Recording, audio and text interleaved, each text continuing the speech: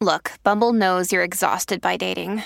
All the, must not take yourself too seriously, and 6'1" since that matters. And what do I even say other than, hey? Well, that's why they're introducing an all-new Bumble, with exciting features to make compatibility easier, starting the chat better, and dating safer. They've changed, so you don't have to. Download the new Bumble now. You may know you're listening to this show along the Marketing Podcast Network, but did you know there are other great shows on MPN to help your business? Christy Heiler hosts a fantastic podcast called Own It. Christy, tell us more about the show. Own It is all about celebrating women and non-binary advertising agency owners. We talk about buying out of the Boys Club of Advertising because less than 1% of ad agencies are owned by women. And where can people subscribe? You can find the podcast at untilyouownit.com. We're also on the Marketing Podcast Network at marketingpodcast.net. And of course, you can subscribe wherever you get your podcasts. You heard her. Go subscribe.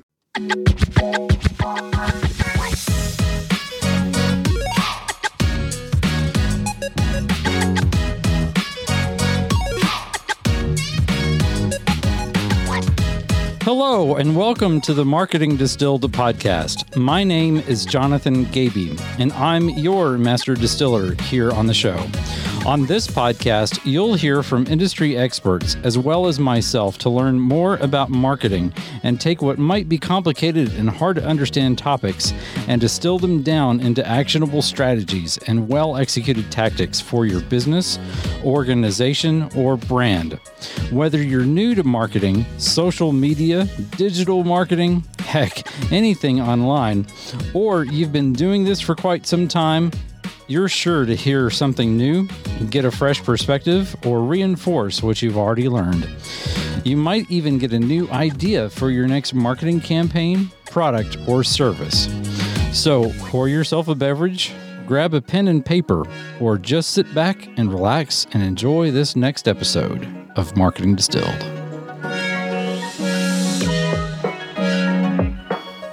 And we are joined today by Matt Bailey, who leads the SiteLogic service that trains digital marketers. Matt Bailey teaches digital marketing to the world's biggest brands and at the most recognized universities.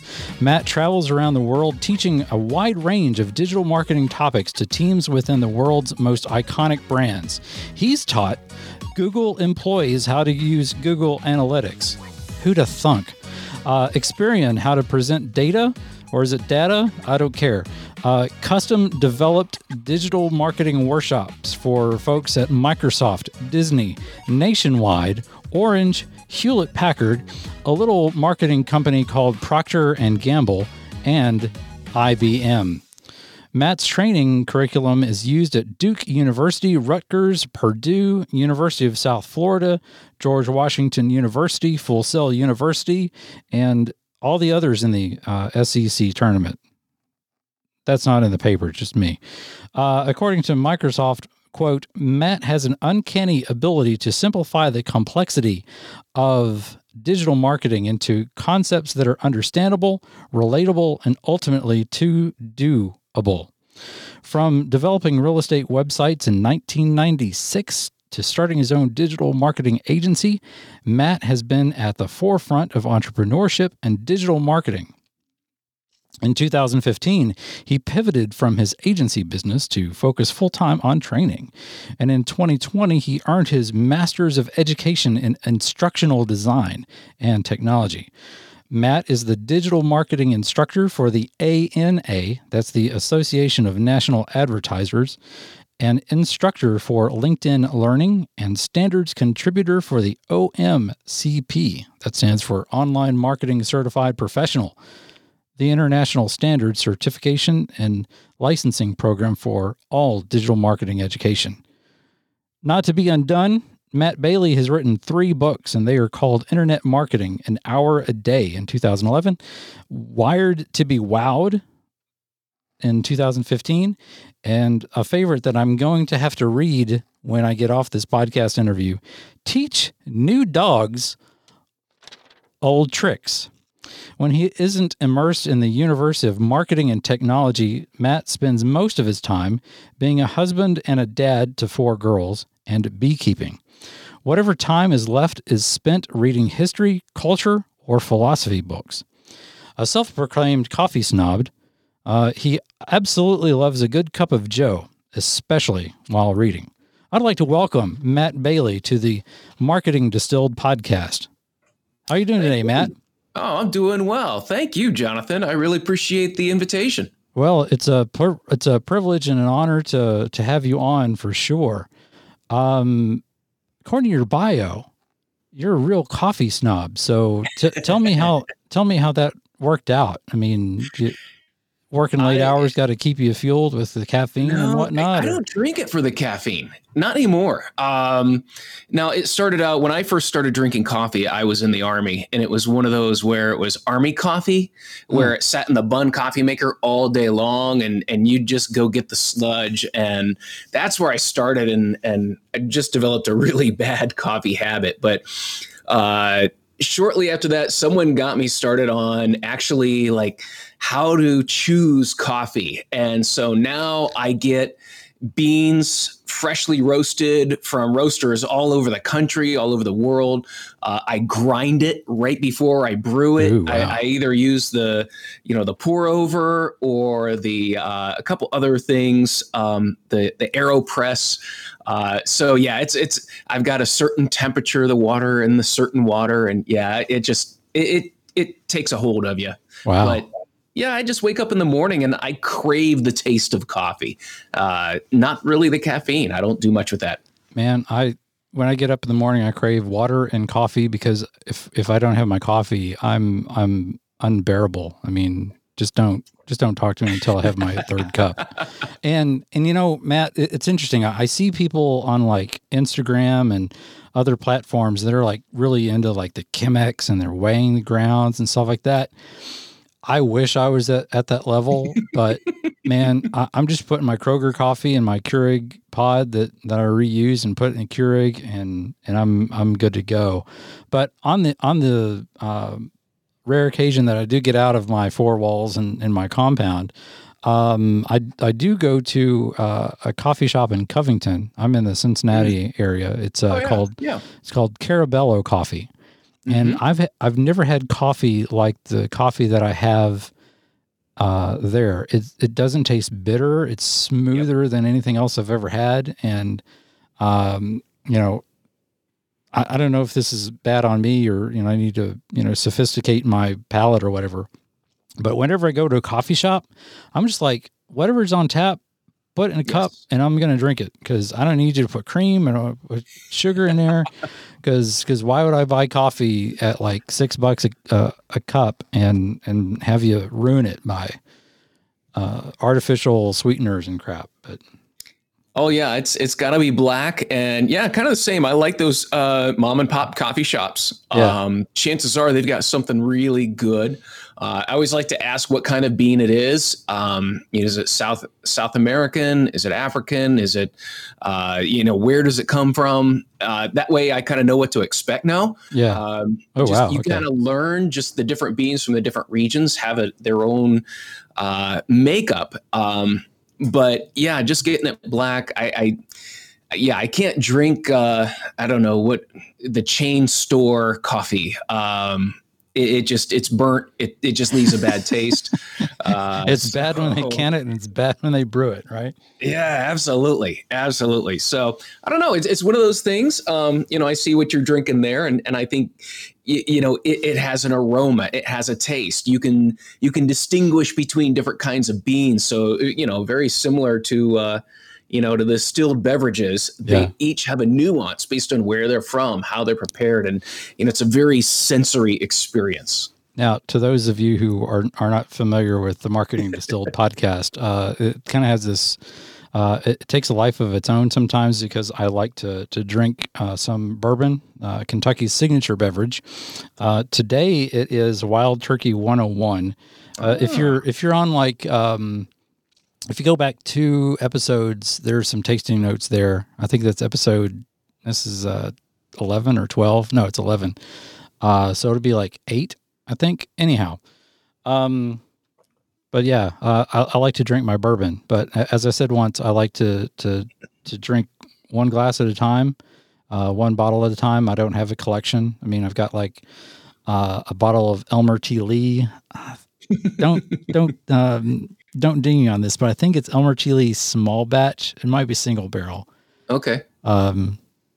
Don't ding me on that. I'm not a connoisseur or anything, but I do have a bottle of that, but I won't ever drink it because it's signed by Elmer T. Lee and my congressman when I lived in Frankfurt. So it's signed by Elmer T. Lee and Andy Barr.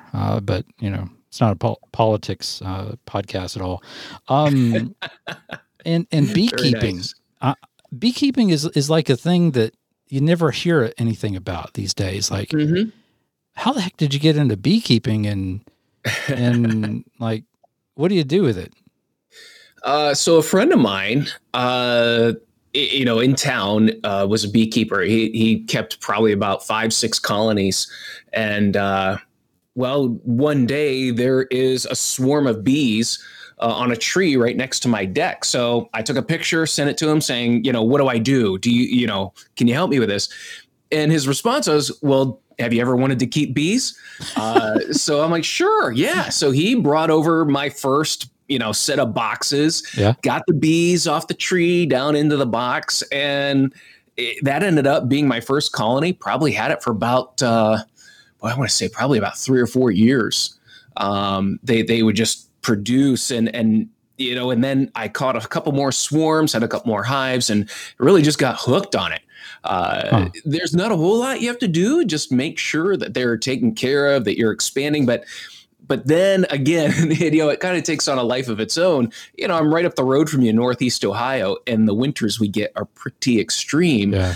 And I lost a couple of hives to the weather. Especially early spring when it starts to warm up and then it freezes again, that really wipes out a lot of hives. So what I investigated and what I'm doing now is building long hives, which are much more insulated. It's made out of 2x12s instead of a 1/2-inch plywood. Oh, wow.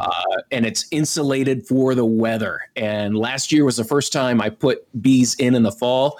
Not only did they survive, they have just they've been amazing. Mm-hmm. So I'm in the process right now of building 2 more because I have 2 more colonies that I caught this spring. But there's nothing like fresh honey right out of the hive. And, it makes and I do so much with it. We don't sell it. We just kind of use it. We'll give it away or anything like that. It's more of a private hobby. I mean, like your local honey people would like pay $6 for a pint of honey, or whatever the value is there. I'd sell it if I were that ambitious. That takes more work than I'm willing to put in. Yeah, my dad, he went through a beekeeping phase when I was real little, and I thought it was really fun. I got into you had to put on the long canvas gloves so that you wouldn't get stung, and the bee bonnet. So I looked like I was going on safari every day, which is kind of cool. Nowadays, I guess they have like this horseshoe looking bonnet that you wear. Depending on where you get it from. And it was just really interesting. Like I'd get the smoker ready, I'd smoke them out, and we'd harvest and get the honey from it. And the honey tasted amazing. Like, nothing you've ever had. I mean, it's so much better, the stuff that you get, that you make yourself these days. There's no sugar water. There's a kind of a quote unquote bee farm down the street from me, and my wife I'm not allowed to say anything when we drive by because it is all commercial, and there's sugar water everywhere. And I'm like, this guy's honey has got to be some of the worst. It'll look great, but he feeds his bees just all pure sugar water. And it makes a difference in the honey. It thins it out. It doesn't taste as well. When you're getting it from the pollen around the area, you're not just cheating the bees, you're cheating yourself because there's so many health benefits from eating local honey. I'm not allowed to say anything when we drive by because I complain just a little too much about it. You always have to kvetch when you're going by the bee farm. Yeah. Yeah. Like, what's this guy doing? Yeah. He doesn't know anything what he's doing. So again, you're into history and philosophy and culture. So is there like a area of history, like a time in history that you're really keen on, or? Oh, wow. That's a great question. Are you pre-construction or after Reconstruction, in American history, or what, I wouldn't say it's even American history. I would say it's more based on the travel I do. I want to know more about where I've been. Okay. For a long time, I studied Chinese history. Just understanding the different regions and what they went through. But it's more understanding how sort of waves of thought change a region. So everything from the fall of Rome in that area, but even, I would say even into the Reformation around, those types of things. Like I'm reading a book right now on Caravaggio, who was an Italian artist and is known for his was one of the earliest people to depict not these stylized, graceful humans. His people, was dark in the background and then piercing light. He was very, very different in his approach, and also probably one of the most violent artists of his time. So it's kind of around that the Renaissance time, but it's just a fascinating read. So it's kind of like that. I'll get onto different characters or different times and just kind of learn what I can. Huh. Interesting. Like I would peg myself to be like either Civil War buff is kind of what I'd be interested in. My mom and I.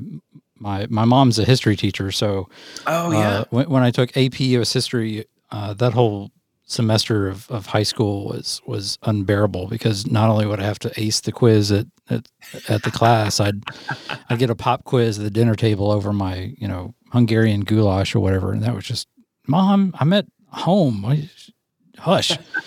Anyway. But that's cool. That helps me get to know you. In these podcast episodes, they're always like, let's ask you these questions and things like that. I just like to peel back the onion and give our listeners a little bit more to think about and get to know each other. And I'm going to take a short break, pay off a bill or two, and come back with some marketing questions.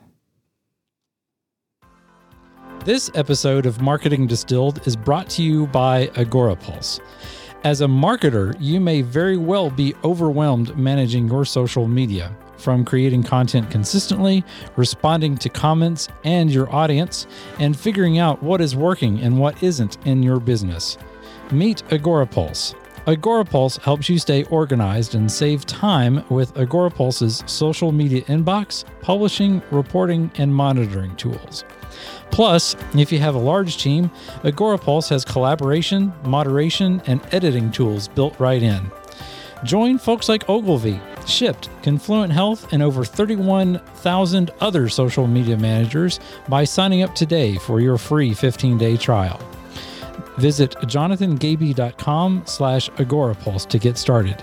That's jonathangaby.com/AGORAPULSE. And we're back at the Marketing Distilled podcast. I'm Jonathan Gaby, your master distiller, and I'm also joined by Matt Bailey, who is a digital marketing trainer at SiteLogic.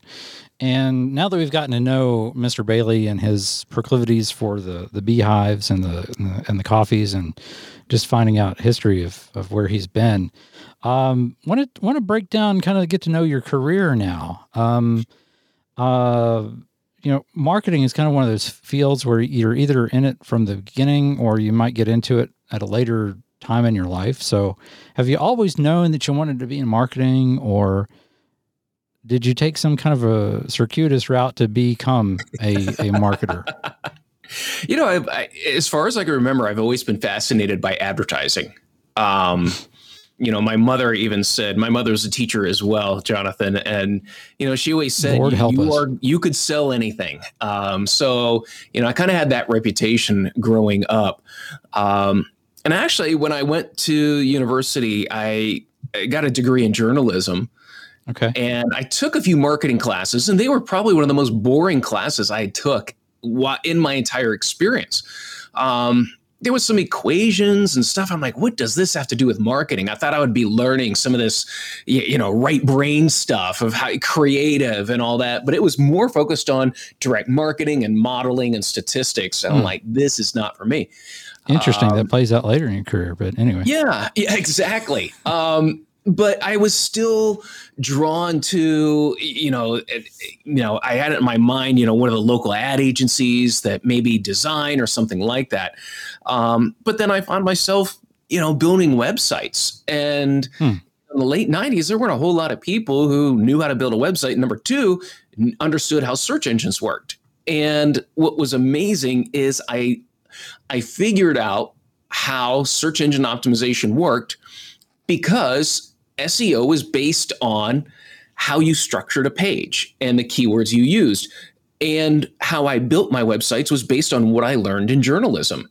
Headlines, subheadings, bullet points. You write with your keywords in your headline, and then the most important content in the first paragraph and down from there. So everything I had learned in journalism, and in journalism also, page layout, enabled when I started building my websites, immediately I saw results. It didn't take much to reverse engineer that and see, these things are connected. This is how it works. And then go from there. And then I ended up in the agency world because they needed people who could market websites and do optimization. Interesting. So when I was growing up in like around the same time period in like the late 90s, I had signed up for a GeoCities website. Yes. And I learned how to code some basic sites from HTML. And, I don't think even CSS was a thing back then, because to like change color of type or whatever, you had to, in the HTML tag, just say color equals quote red, go on. So I kind of had an appreciation for that as well. And, GeoCities was interesting because it got like stock on GeoCities, and I like got Yahoo stock now that they merged. Wow. But it's kind of an interesting thing. I'll tell you the story about that later.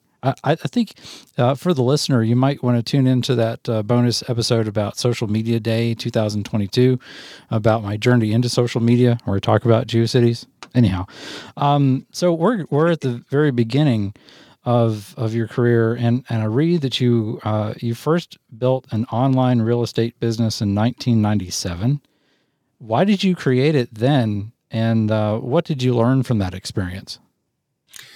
Well, I was dealing with a lot of commercial properties, both office properties as well as hospitality properties like bed and breakfasts and some things like that. And to advertise those types of properties at that time, you're limited to newspapers, which, in the local area, there was some cost to that. But then again, the target audience for commercial properties is national or international.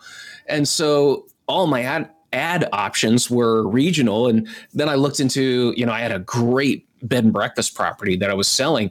And I looked into something like Southern Living or Country Living. And I think like a full color, full page ad was $10,000. Like, oh man, so it was one of those where, I saw some other people doing it. And so I, in my basement, over the next few months, I'm going to teach myself how to do this. And really within a few days to a few weeks of launch, I'm starting to get inquiries. It was just amazing that I was putting something out there that people wanted. And the amount, I mean, within a year, hundreds of leads created from the website. So it blew my mind. Not only was I getting this out here, but how many people were already online at that time and looking for what I had. So that was part of, why I went around doing that. And then I even remember my broker, and I love him. He's been an incredible mentor to me But at that time, I remember him saying, Matt, I wouldn't put too much time into this internet thing. And I still tease him about that. There are still those guys that say, I wouldn't put so much stock in this internet thing, Yeah. I don't know where that's going to go. So yeah. We're still waiting for all this to play out for sure. Yeah, really. Absolutely. Yeah. It's never know where it's going to go. Now you created an agency, I guess geared towards, putting into place the website design, your journalism and your SEO practice. Maybe I have another question about that, but why did you decide to focus on a website and SEO? Is it just the things that you learned the most about and could speak to, or is that where you really felt that that's where your market was headed? Well, that was kind of the core. I mean, that's where it started. I started by building the website. Then I learned from somebody else that, hey, I'm doing a search for real estate in Ohio, and you're coming up at the top of the rankings everywhere. So then I put that together. Then it came to, I've only got a certain amount of time I can work on my website in the evening. So where should I start? What's going to be the biggest return? Well, that got me started on analytics. Is how do I measure the results of my efforts, whether it's SEO, whether it's lead management, is it adding new content? What were the things that were creating results that I wanted? And beyond that, it got into not just higher rankings as results, but sales. Mm-hmm. And so, I was really doing the bare bones of a CRM back then on a spreadsheet to see where were my leads coming from and which leads were turning into sales and which leads weren't and where did they come from. So I was tracking the source of all those leads. And so then it got me into areas of design, accessibility, making sure my website could be seen by anyone, regardless of what they're using to access it, whether it's a screen reader or anything like that. And so, it just sort of developed from there. And then I realized, I don't know when content marketing became a term. I can't remember when it was started to be used, but I'd been doing that since day one. Yeah. I was creating and producing content, multimedia that people wanted to see. Right. I would put pictures. I'd put, at that point, video on a website was difficult, but we could do the 360 view if you downloaded a plugin into your browser. And so, I've always been an advocate of you create the content that people want, you'll rank for it. So it's just been one of those that over the years, just adopting a new skill as it becomes vital to growing the business or growing other businesses, you just kind of learn it, adopt it, and go. Now, you graduated with a journalism degree in I want to say 92? Yeah. Is that? 92. Okay. I have a very limited photographic memory. If I look at something, I might be able to remember it. So when I looked at your LinkedIn profile, I saw, okay, cool. So they didn't teach you that in school, obviously. No. You kind of use that to, use your journalism experience to inform your marketing on your website development and your SEO practices. Mm-hmm. How did you learn that skill?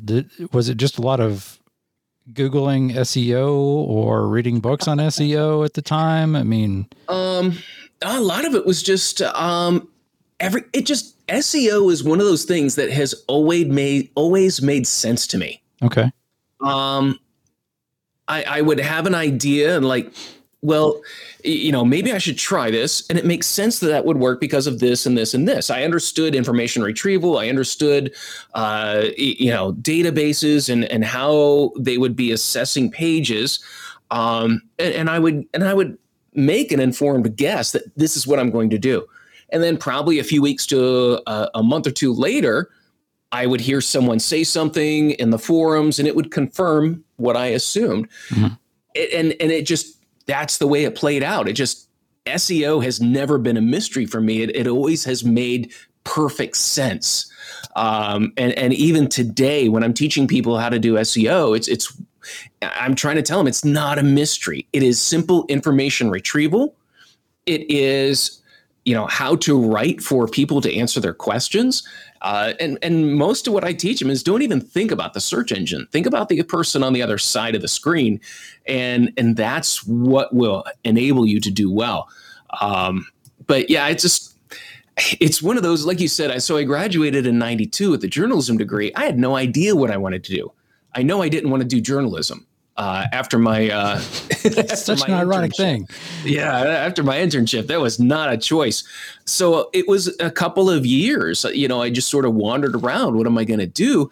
And I feel like, I've joked about this, that I was made to do this because this whole digital marketing realm has always been easy for me. It just makes sense. It's just one of those things. I feel like my brain was created and wired for this industry. Interesting. Very interesting. I can't explain it. It's no other reason there. It just goes to show you that, that there are lots of different industries and lots of different people that occupy them, and their being in that industry just makes perfect sense. Yeah, absolutely. Absolutely. My brother's an engineer. I can't imagine him doing anything else because he looks, he thinks, he acts like an engineer, and it's what he's always wanted to do. I don't know if that's a slight or a compliment. It's a compliment. I've seen some engineers, man, and it's like they're kind of a rough crowd to be a part of. Interesting. Well, I've got another couple of bills to pay real quick, and we'll get back with some in-depth marketing questions that everybody wants to know the answers to. This episode of Marketing Distilled is brought to you by WP Engine. WP Engine is the world's leading WordPress digital experience platform that gives enterprises and agencies the agility, performance, intelligence, and integrations they need to drive their business forward faster. WP Engine's combination of tech innovation and an award-winning team of WordPress experts is trusted by over 60,000 companies across over 140 countries to provide counsel and support to help brands create world-class digital experiences. I use WP Engine exclusively because of their strength in using WordPress and their unbeatable support when I need help. Get started by visiting jonathangaby.com/WP Engine. That's jonathangaby.com/WP Engine. So we're back again with Matt Bailey, and I've got some marketing styled questions for him to try to answer. The goal of I'm sure he'll pass these questions with flying colors. I don't know the answer to them, so I can't grade him against that anyhow. But the goal of this podcast, Marketing Distilled, is really to take big concepts and distill them down into actionable strategies and tactics, like I said in the beginning. And so hopefully it's good that I can share some of my expertise with my audience, but sometimes my audience doesn't listen to me. So that's where I bring experts in to say, I heard it from Matt Bailey. So I've been telling you this all the time. But anyhow, my first question, I guess, is that you seem to focus a lot on your work on data and analytics on that data, from what I could gather on your website at SiteLogic.com, which also resolves to SiteLogicMarketing.com if you're paying any attention. I guess this could be a dumb question, but why should marketers and business owners focus so much on their data? And second part of that question is, what do you think is the best approach broadly? Don't give away billable hours or anything, to get started or to get a handle on their numbers. Great question, because I would say the reason why I started focusing on that is because I've been in sales. In that gap in between graduation and actually starting on, a career in the internet and digital marketing, I did a lot of sales and did sales training. And so, part of sales, ultimately, how are you measured? You're measured by sales. You're measured by the amount of money you create. And so that was in my head. Then when I started looking at how's my website business going, I'm not going to measure by how many leads. I'm not going to measure by the rankings because those didn't bring cash in the door. What brought cash in the door was sales. And so that ability to create, here's the bottom line. If that's not happening, then nobody cares about any of this. One of the things that really made a difference is when I started doing a lot of lead tracking with the website, I found that most of my leads were coming from search engines. However, I believe it was up above 80% of all my leads came from search, people that found my website through search, but none of those turned into a sale. 5% of my leads came from articles that I had written, PR that I had done, and links that I had gotten on other websites. People that came from there was less than 5% of my total leads, but those turned into sales.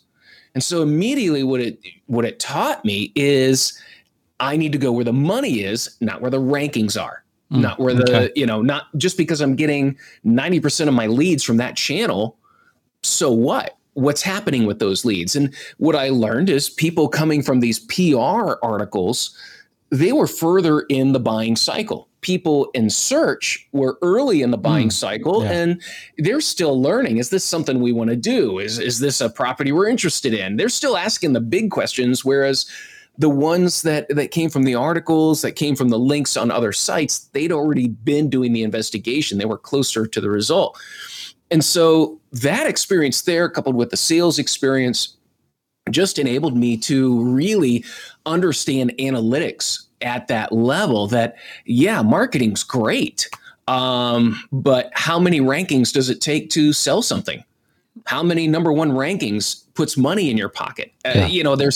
There's a indirect relationship there. The key is finding the direct relationship and affecting those numbers. And so that's where now I describe myself sometimes as I help marketing and sales departments kiss and make up, because you've got to work together in order to make this happen. That's funny. Kiss and make up. It's like coming into an old married couple or something. They don't ever see eye to eye. That's funny. Hey, some of those departments act like that. Yeah. So, yes. So it's interesting how you've answered that question. You brought up things like the sales funnel, and if you're not familiar with the sales funnel, it's broadly speaking, it's stages that a customer will take to buy a product or service that you're selling, and it has very sundry phases. Basically, it's like awareness, consideration, and purchase.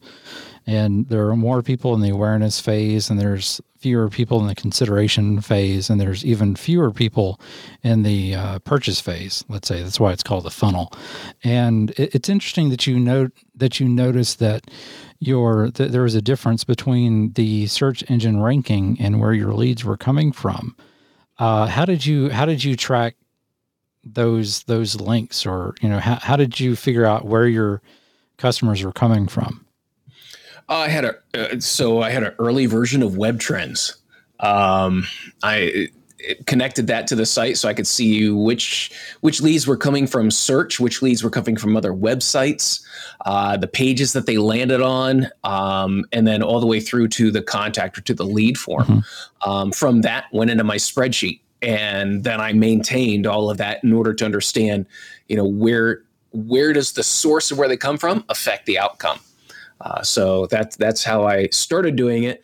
Sounds like this is pre-Google Analytics, or was this? Oh, absolutely. Yeah. Okay. Yeah. This was Web Trends back in the 90s. Web Trends was really the core analytics program, into the 2000s.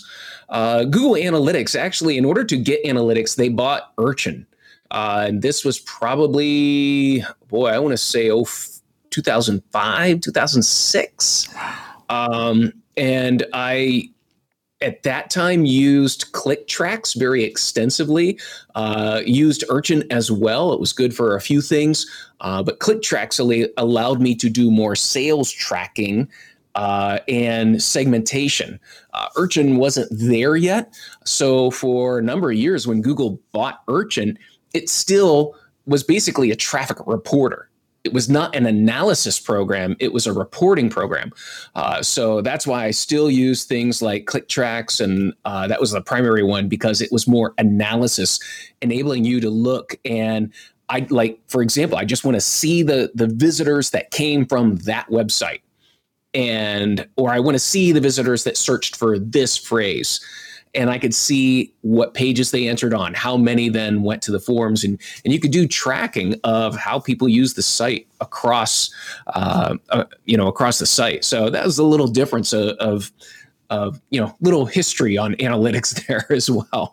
Yeah, I'm sitting here like, okay, so we have Urchin, we have Web Trends, and we have ClickTracks, and I've never heard of these things. Well, so when you're what a marketer I am, but and you use a UTM, UTM code stands for Urchin Tracking Module. So it's still my UTM. Mind. Yeah. There we go. That's the title of the episode right there is Urchin Tracking Module. It was going to be called new marketer or training the new marketing generation, but anyhow, so there's lots of things to keep track on.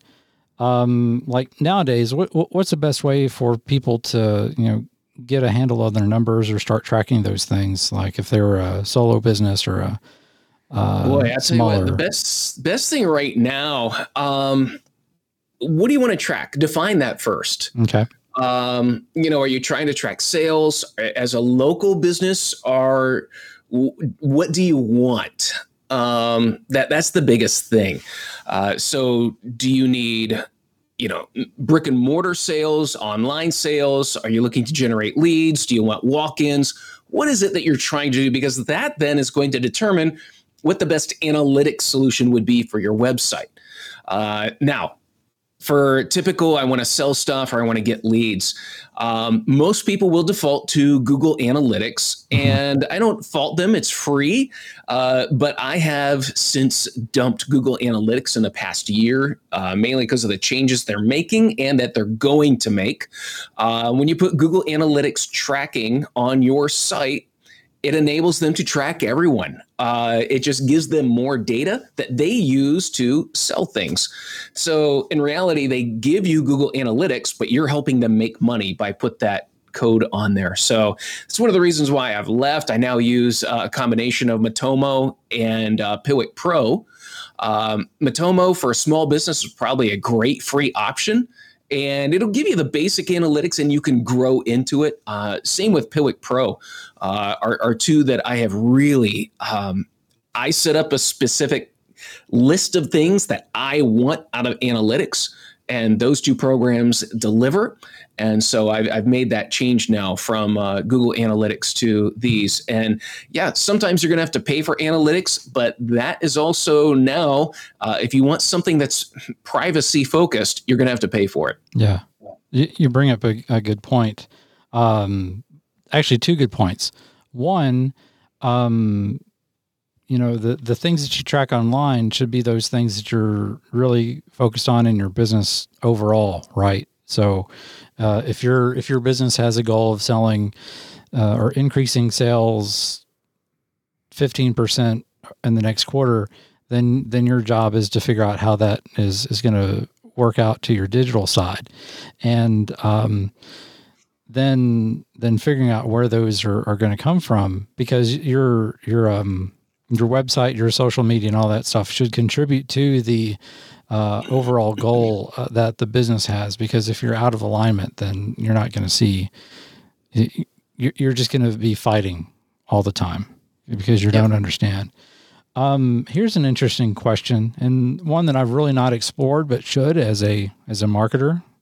I guess I'm falling on my own sword here, but websites and blogs are, I guess, created in my mind to rank for search and for keywords. And my question is, how would you advise a smaller business to create their keyword strategy and develop some sort of content around those keywords? Like, what's a crash course on like SEO and keyword selection and things? Great. Crash course is, I would get my hands on something to research keywords. Now, there's a couple of free things that you can get, such as answerthepublic.com is a good place to start. There's a couple other free things, but honestly, it is well worth it to spend less than $100 and get a good keyword research tool, such as Word Tracker. I love Word Tracker. What then I'll do is put in a couple of words or phrases related to the business. And then what it does is it shows you what people are searching for related to that. And now you can get an amazing amount of really market intelligence. And it's the best marketing intelligence you can get. It's better than focus groups. It's better than interviews. It's better than all of that, because people tell you what they think you want to hear when you're face to face. On a search engine, people are honest. And so this keyword data is the honest appraisal of what people want. Learn the words they use, learn the questions that they ask, learn how they describe their problem.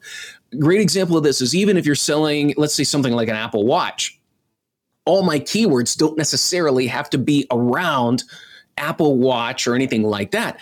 I can look at, well, why would someone get an Apple Watch?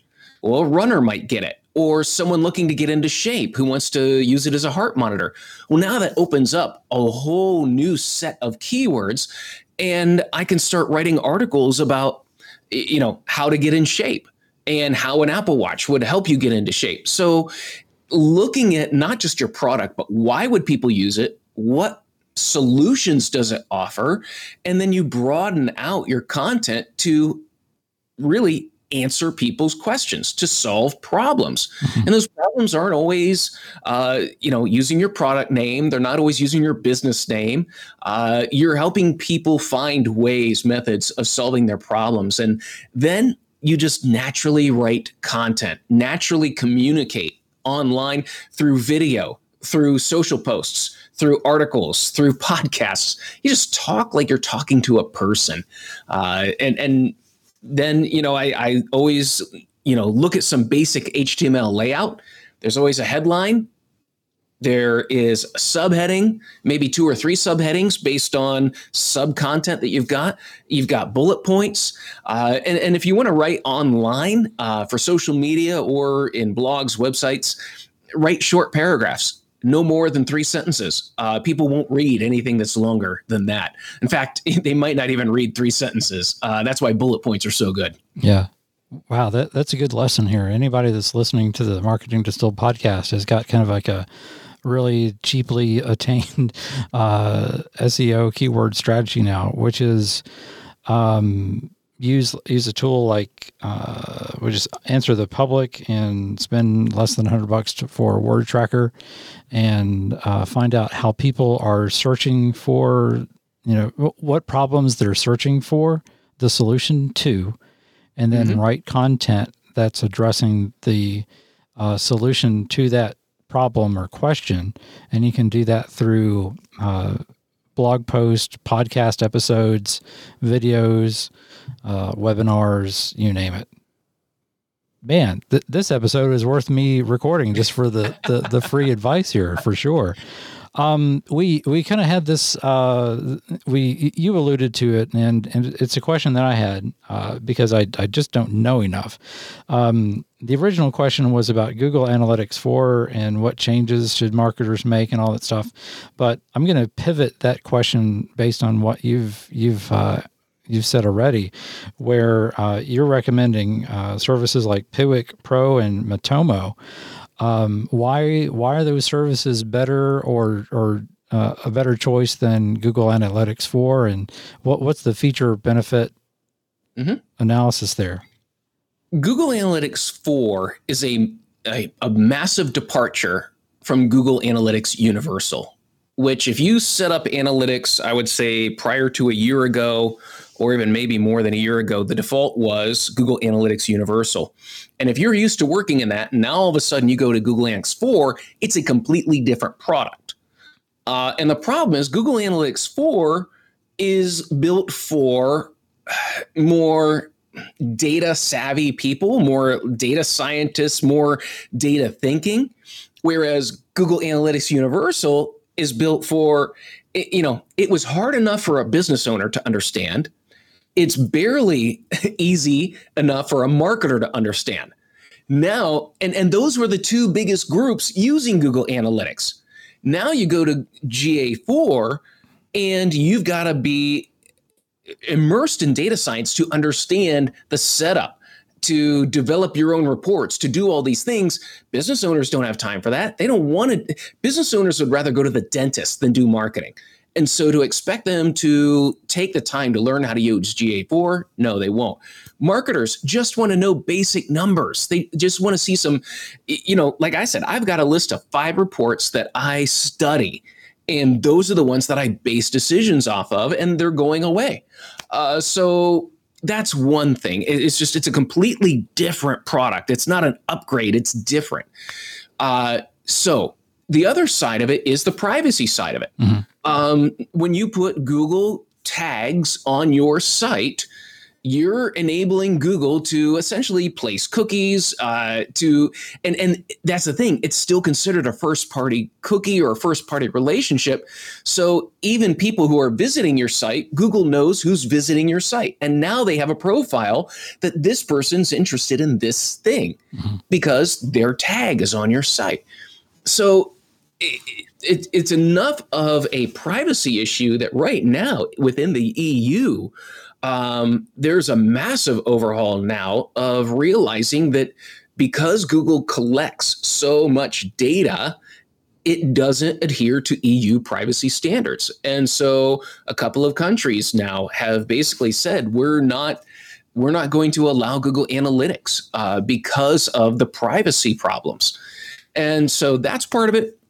So, like I said, it's free, but what's the cost of free? And somebody's always paying for something. There. Yeah. There's other options out there that'll give you what you want. It reminds me of what I was exposed to when I watched The Social Dilemma, the Netflix documentary with Jaron Lanier and Tristan Harris and so many others. It really opened my eyes to kind of what I did or what I'm doing as a marketer and like the ethics behind all the things that we're doing. So I guess you would say to business owner who's wanting to, what do they do in light of GA UA or Google Analytics Universal being kind of thrown in the trash can of digital history. And now we have this new tool called Google Analytics 4. Should the business owner, what should the business owner do? And you're like, none of those things. Get Piwik Pro or another analysis tool like Matomo to really start figuring out what you're doing because of the privacy issues and the things inherent with all that. I did not know that there was like when you talk about GA Universal right now, it's like you say that when a visitor comes to your website, Google knows who they are and they kind of cookie them.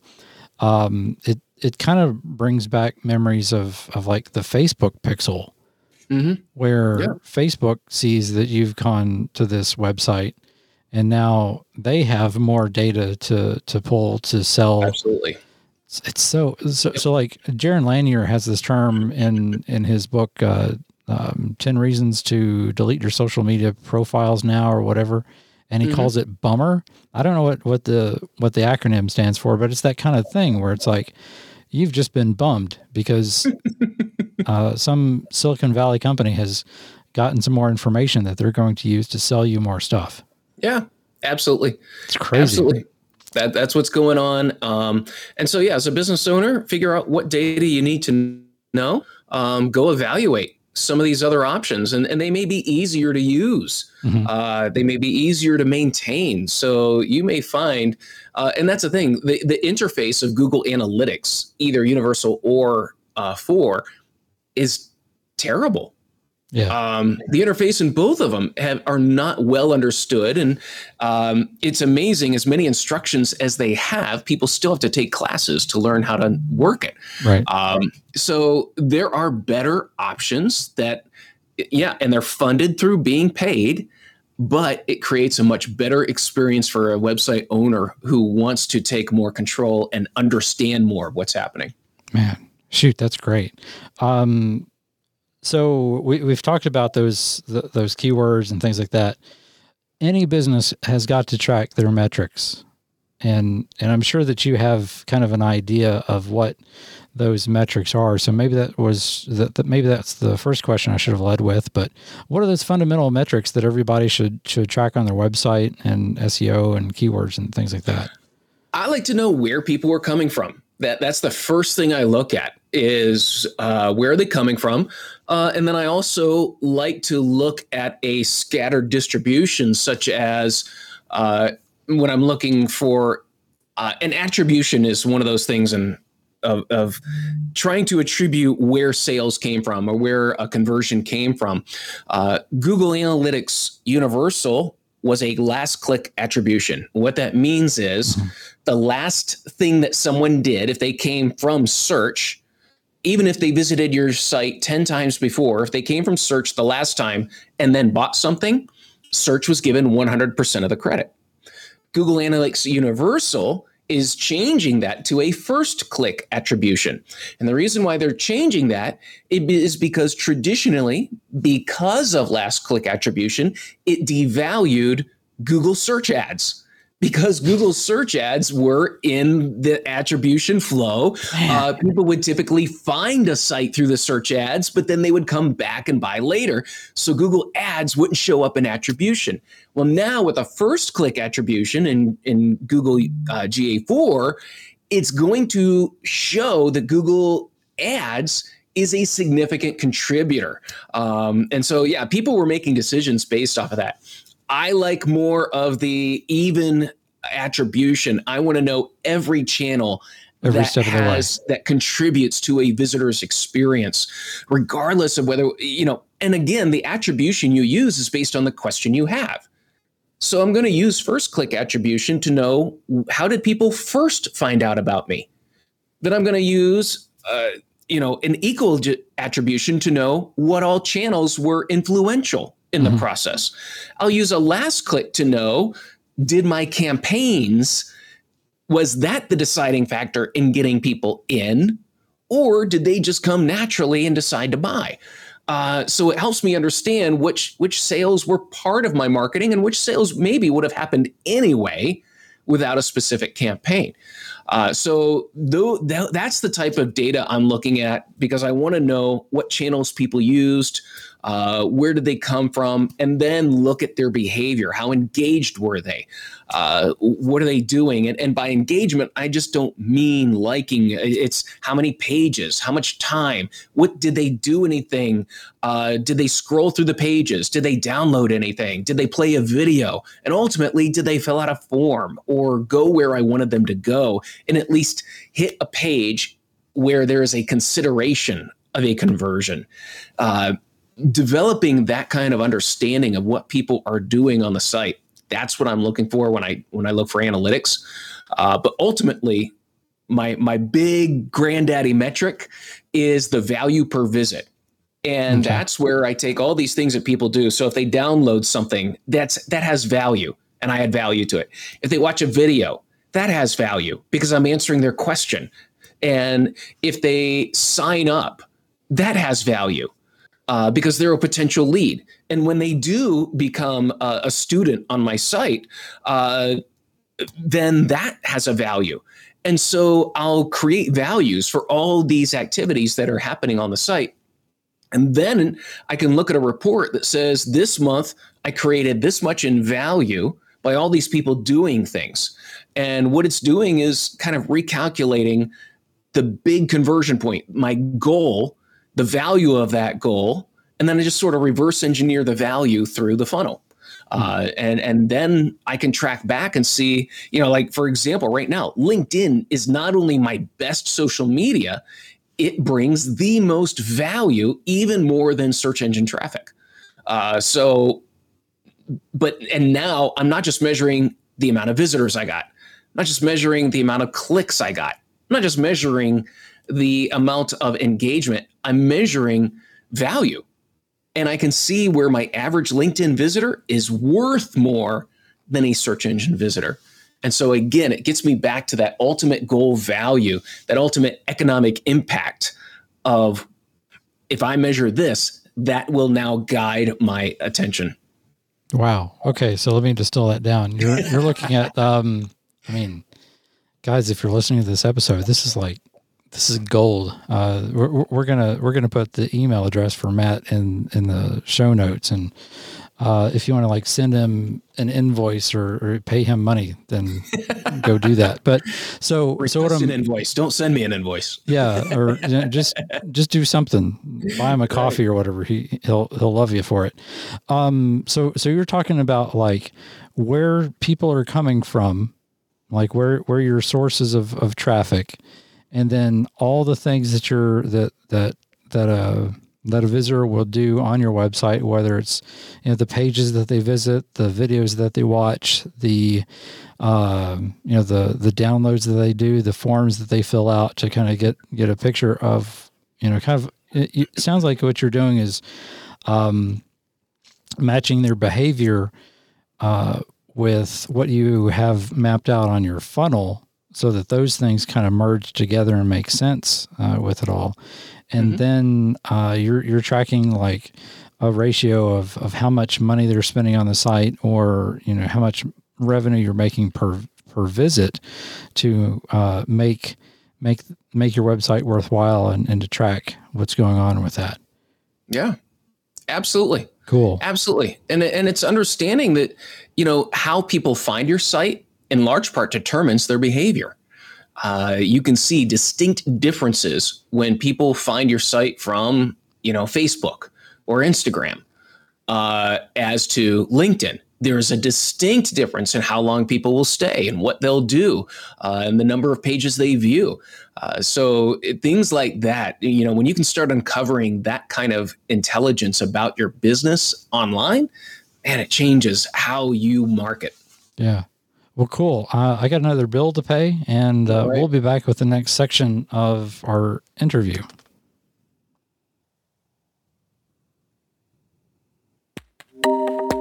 This episode of Marketing Distilled is brought to you by Asana Partners. Great marketing programs are driven by teams with smart marketing strategies. Unfortunately, coordinating work across a fragmented mix of spreadsheets, emails, and shared calendars can result in teams losing sight of their strategy, misaligning on goals, and duplicating work. According to the Anatomy of Work Index, marketers spend as much as 60% of their time on work about work, like reporting status updates and chasing approvals. On top of that, 26% of all deadlines are missed each week due to an increased lack of clarity. Asana operationalizes your marketing strategy and executes all of your work in one place, so everyone, from managers to individual contributors, has clarity on plans and goals. Get started today by going to jonathangaby.com/Asana. That's jonathangaby.com/Asana. And we're back with the Marketing Distilled podcast. I'm joined by Matt Bailey.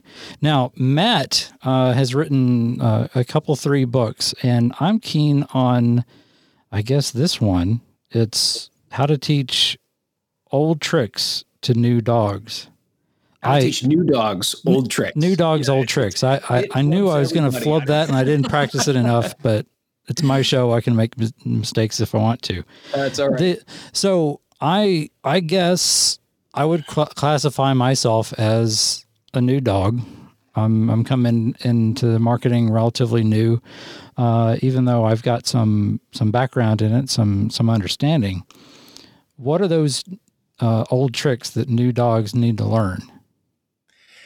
Great question. And that's, so the book is Teach New Dogs Old Tricks. And really the basis of the book is because I was brought into a company. This was probably about 15 years ago. They were repurposing their sales staff because most of the sales was now happening digitally. And it was just interesting to watch just how much the human factor was going down and the digital factor was going up. So we have this whole sales team that we need to repurpose into the organization. And so I was brought in to teach them marketing. And what was interesting is as I'm working with them, I'm like, they already know marketing. They know sales, and they know some really awesome things about how people think and how to approach people. It was the training was more them learning how to relate sales principles to marketing. And having gone through sales training myself, I applied so many of those things that I learned in sales training to my online marketing. So for example, keyword research is a perfect example, because if you've ever gone into a store and if you've ever talked to a salesperson, have you ever had a salesperson that does 90% of the talking? Mm-hmm. And isn't that frustrating, because you kind of know what you want, but they just won't shut up.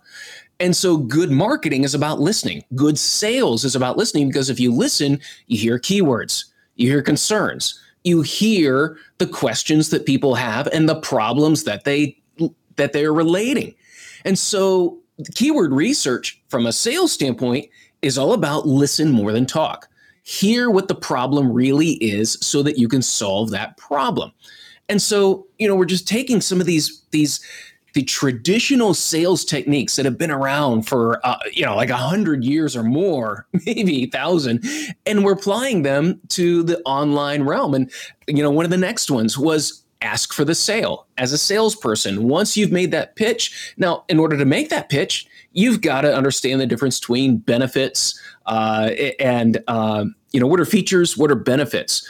Are you selling in a way that makes it attractive for someone?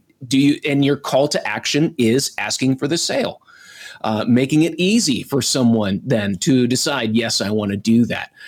So we just go through really kind of the sales process and how it applies online through keyword research, through conversion optimization. And when we apply those keywords, it helps our ranking. And even the design has its roots in persuasion. So it's really getting into the principles of persuasion through sales and how they apply in HTML. So that's really the basis of the book. So you're distilling down like who's the guy that wrote? I think his name is Robert Cialdini, like about persuasion or like how to persuade people. And a friend of mine said, I think he was like a Latin guy. I never taken Latin in school, so forgive me.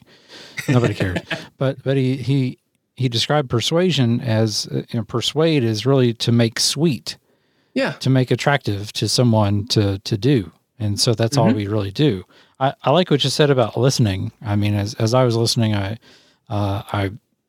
was reminded that the only reason why I got a job as a car salesman for a meager 6 months that I was working as a car salesman is because the guy that hired me thought that I listened well. I didn't have a lot to say, partially because I didn't know the product, but don't tell him I said that. Right. But it was just a nice illustration that old dogs know how to listen, and new dogs also should learn how to listen. Yep.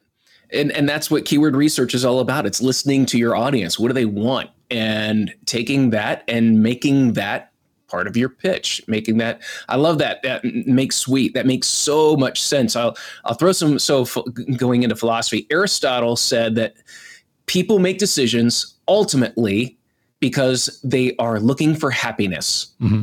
And that is the ultimate basis of anyone's decision. Will it make me happy? And that you just got to keep that in the back of your mind the whole time. If you make it sweeter, it'll make them happy, and they'll go for it. Yeah. Kind of tangentially to that is like you're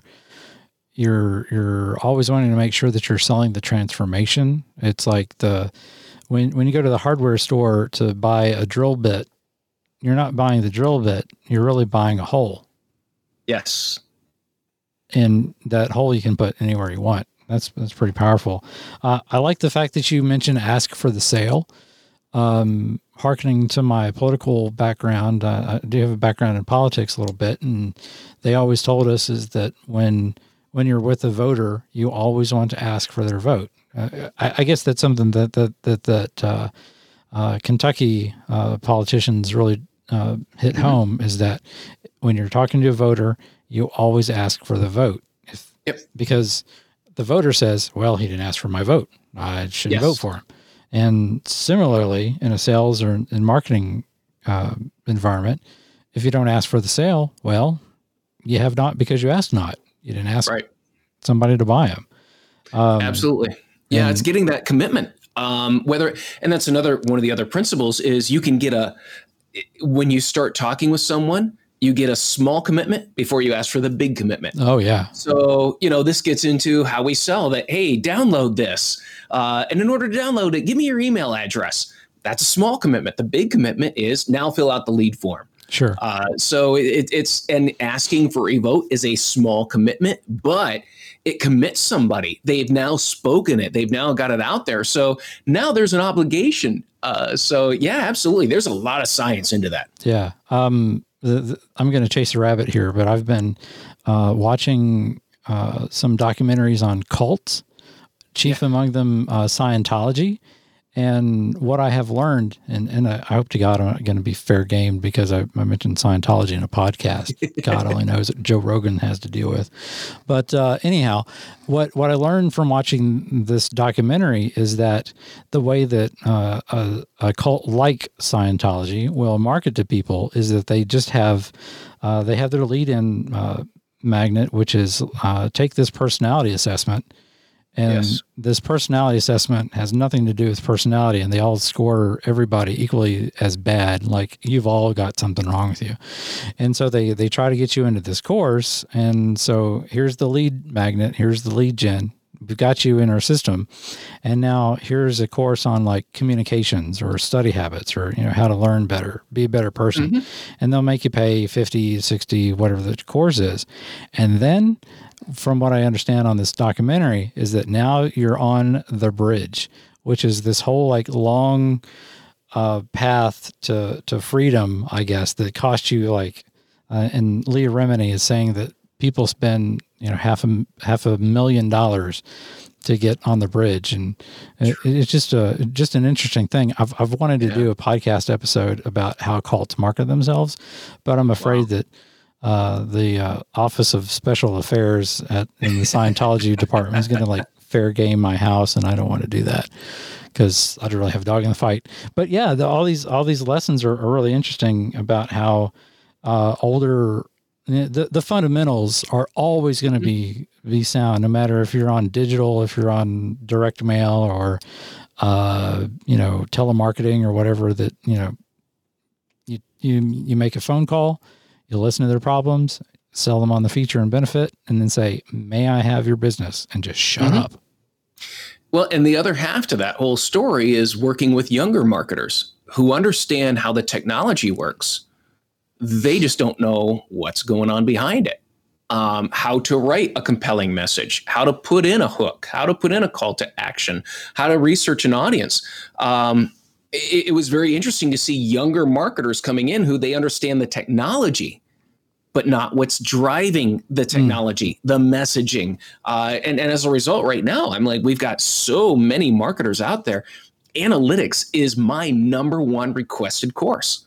And it's also the skill that most people are the most afraid of. Yeah. But it's because the technology for so long, we're hiring social media managers, we're hiring TikTok managers, we're hiring, Google Plus managers, and I don't know what they're doing now. Yeah. But the problem is now is, what are you doing in marketing?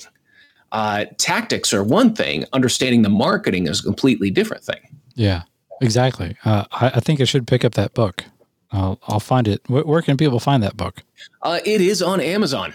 On Amazon. There. Yes. You could probably get the book from a warehouse in my backyard. Not seriously, but I could probably, CVG, the airport is right near my house. Yeah. And so there's like that big new Amazon place that they put in.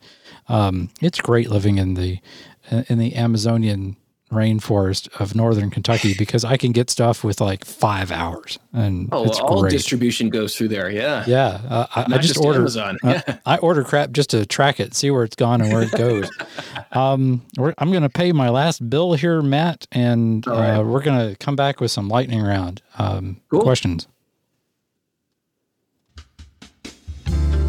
This episode of Marketing Distilled is sponsored by Evernote. With our lives becoming more complex every day, Evernote helps you make sense of it all and avoid overwhelm. Capture, sort, and use all the information you encounter during your day: ideas, emails, documents, websites, pictures, audio, and more. Stay on top of your to-do list by creating tasks that live inside your notes. Link those notes to calendar events so that you're prepared for every meeting. And see it all in a convenient, customizable dashboard. Once you capture something in Evernote, it's saved forever.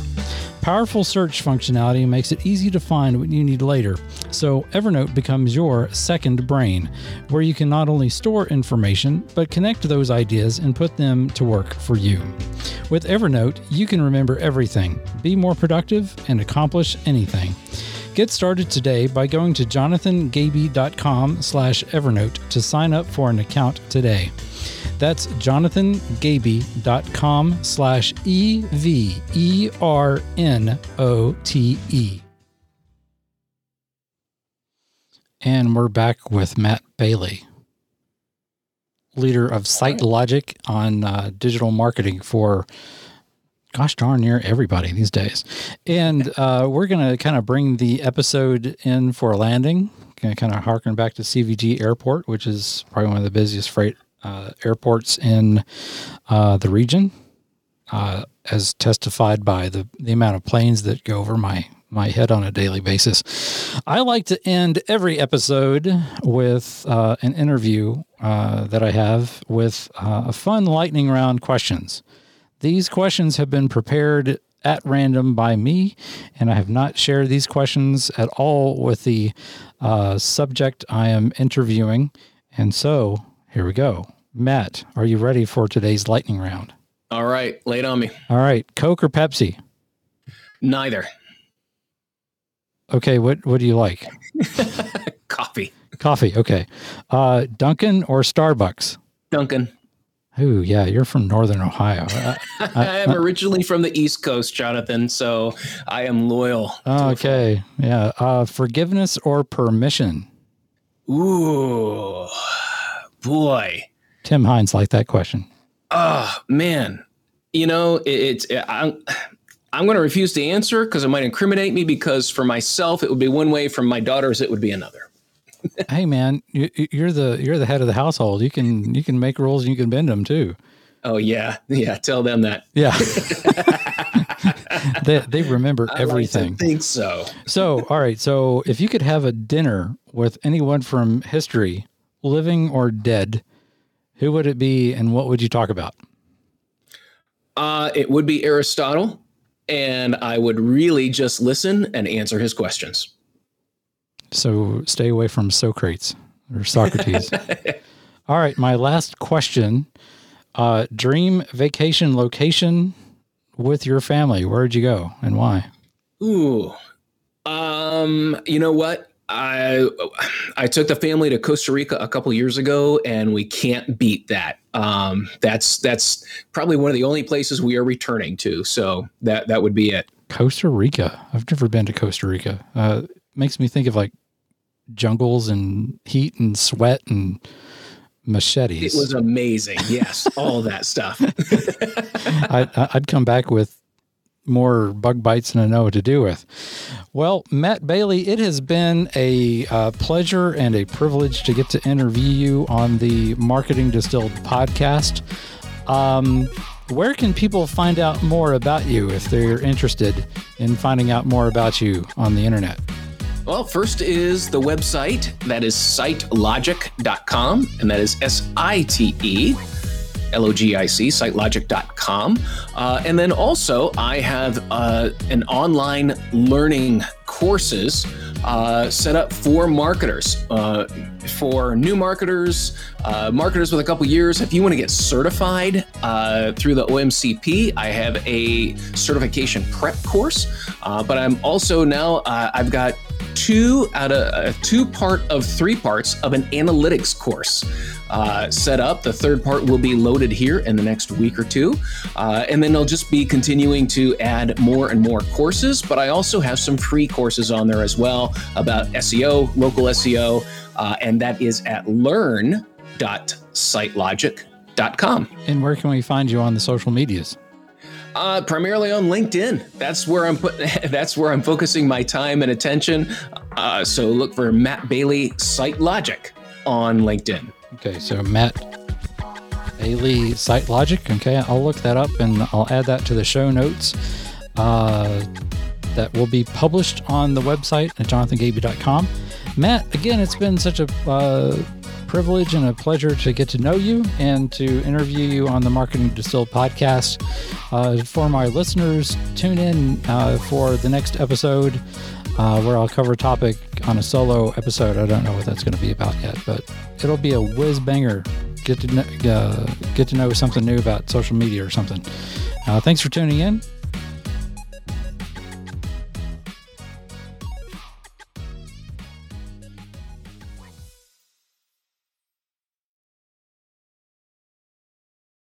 This podcast is heard along the Marketing Podcast Network. For more great marketing podcasts, visit marketingpodcasts.net.